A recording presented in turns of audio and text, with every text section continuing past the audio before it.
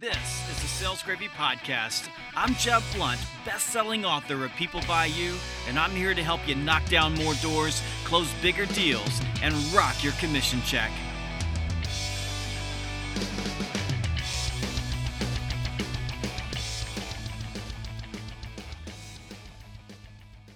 Eagerness is a disruptive emotion that creates impatience, causes you to misjudge win probabilities, and clouds situational awareness.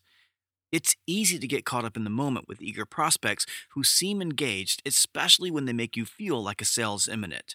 You become the prospect's puppet and skip steps in the sales process. On this episode, we'll discuss how testing engagement and asking for micro commitments helps you manage eagerness. But first, I am so excited to announce that my brand new book, Sales EQ, is now out on audiobook, and I'm the narrator. Sales EQ has been taking the sales world by storm. It teaches you how ultra high performing salespeople leverage emotional intelligence to close the complex deal.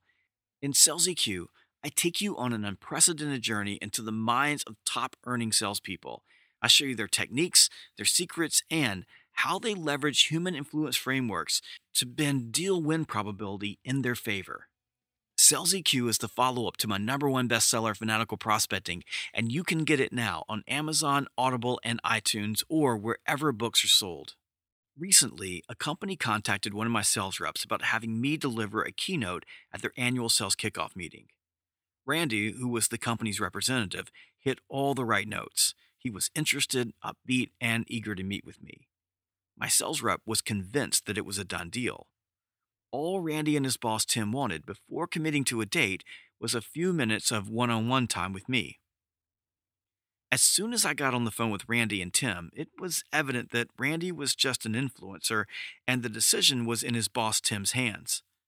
I asked questions about outcomes and what they wanted to accomplish, and Randy gave long answers, but his boss Tim gave short, clipped answers. This told me that something was amiss, so I asked Tim a direct question.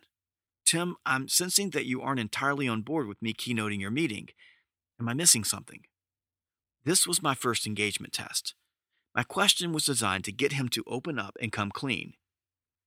Tim responded that the previous year they'd brought in an outside speaker who'd done a poor job. The speaker didn't get to know them, gave a generic talk, and basically bored the audience. Because of the experience, Tim was less than enthusiastic about bringing in another speaker from the outside. By testing Tim's engagement, I got the truth. I learned that he was bringing emotional baggage from another buying experience into the conversation, and if I was unable to minimize this baggage, there would be no deal. I also learned that hiring me was not Tim's idea. Randy, the sales leader who first called us, was pushing his boss to hire me.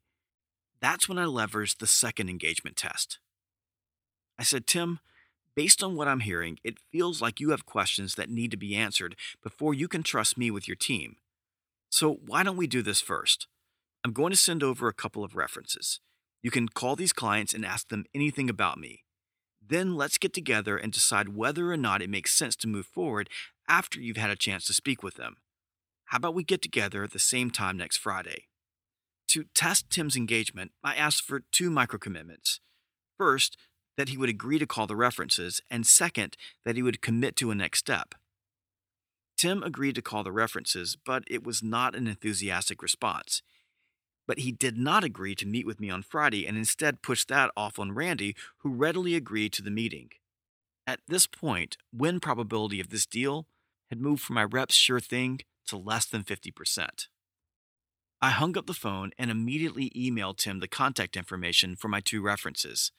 This was the final test, whether or not he would match my effort. Clue 1, there was no response to my email, and clue 2, a day later I called my references to find out if they'd been contacted by Tim or Randy, and they had not. 2 more days passed, and the references still had not been contacted. Because Tim failed to match my effort, I concluded that he was not engaged, not going to get engaged, and was not worth my time. I sent Tim and Randy a note canceling the Friday meeting and told my sales rep not to contact them anymore.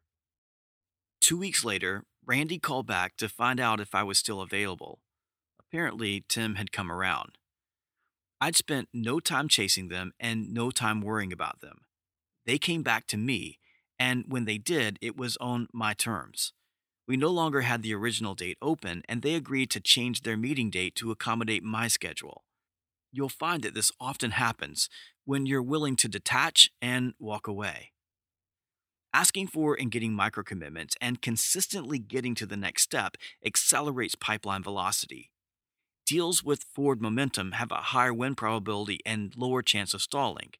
This is why you must never ever leave a conversation with a stakeholder without a firm next step. You should always be testing engagement on every call and in every conversation.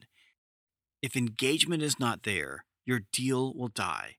Sometimes fast, sometimes slow, but nonetheless, certain death. Go right now to Amazon, iTunes, Audible, or your local Barnes & Noble store and pick up my brand new book, Sales EQ.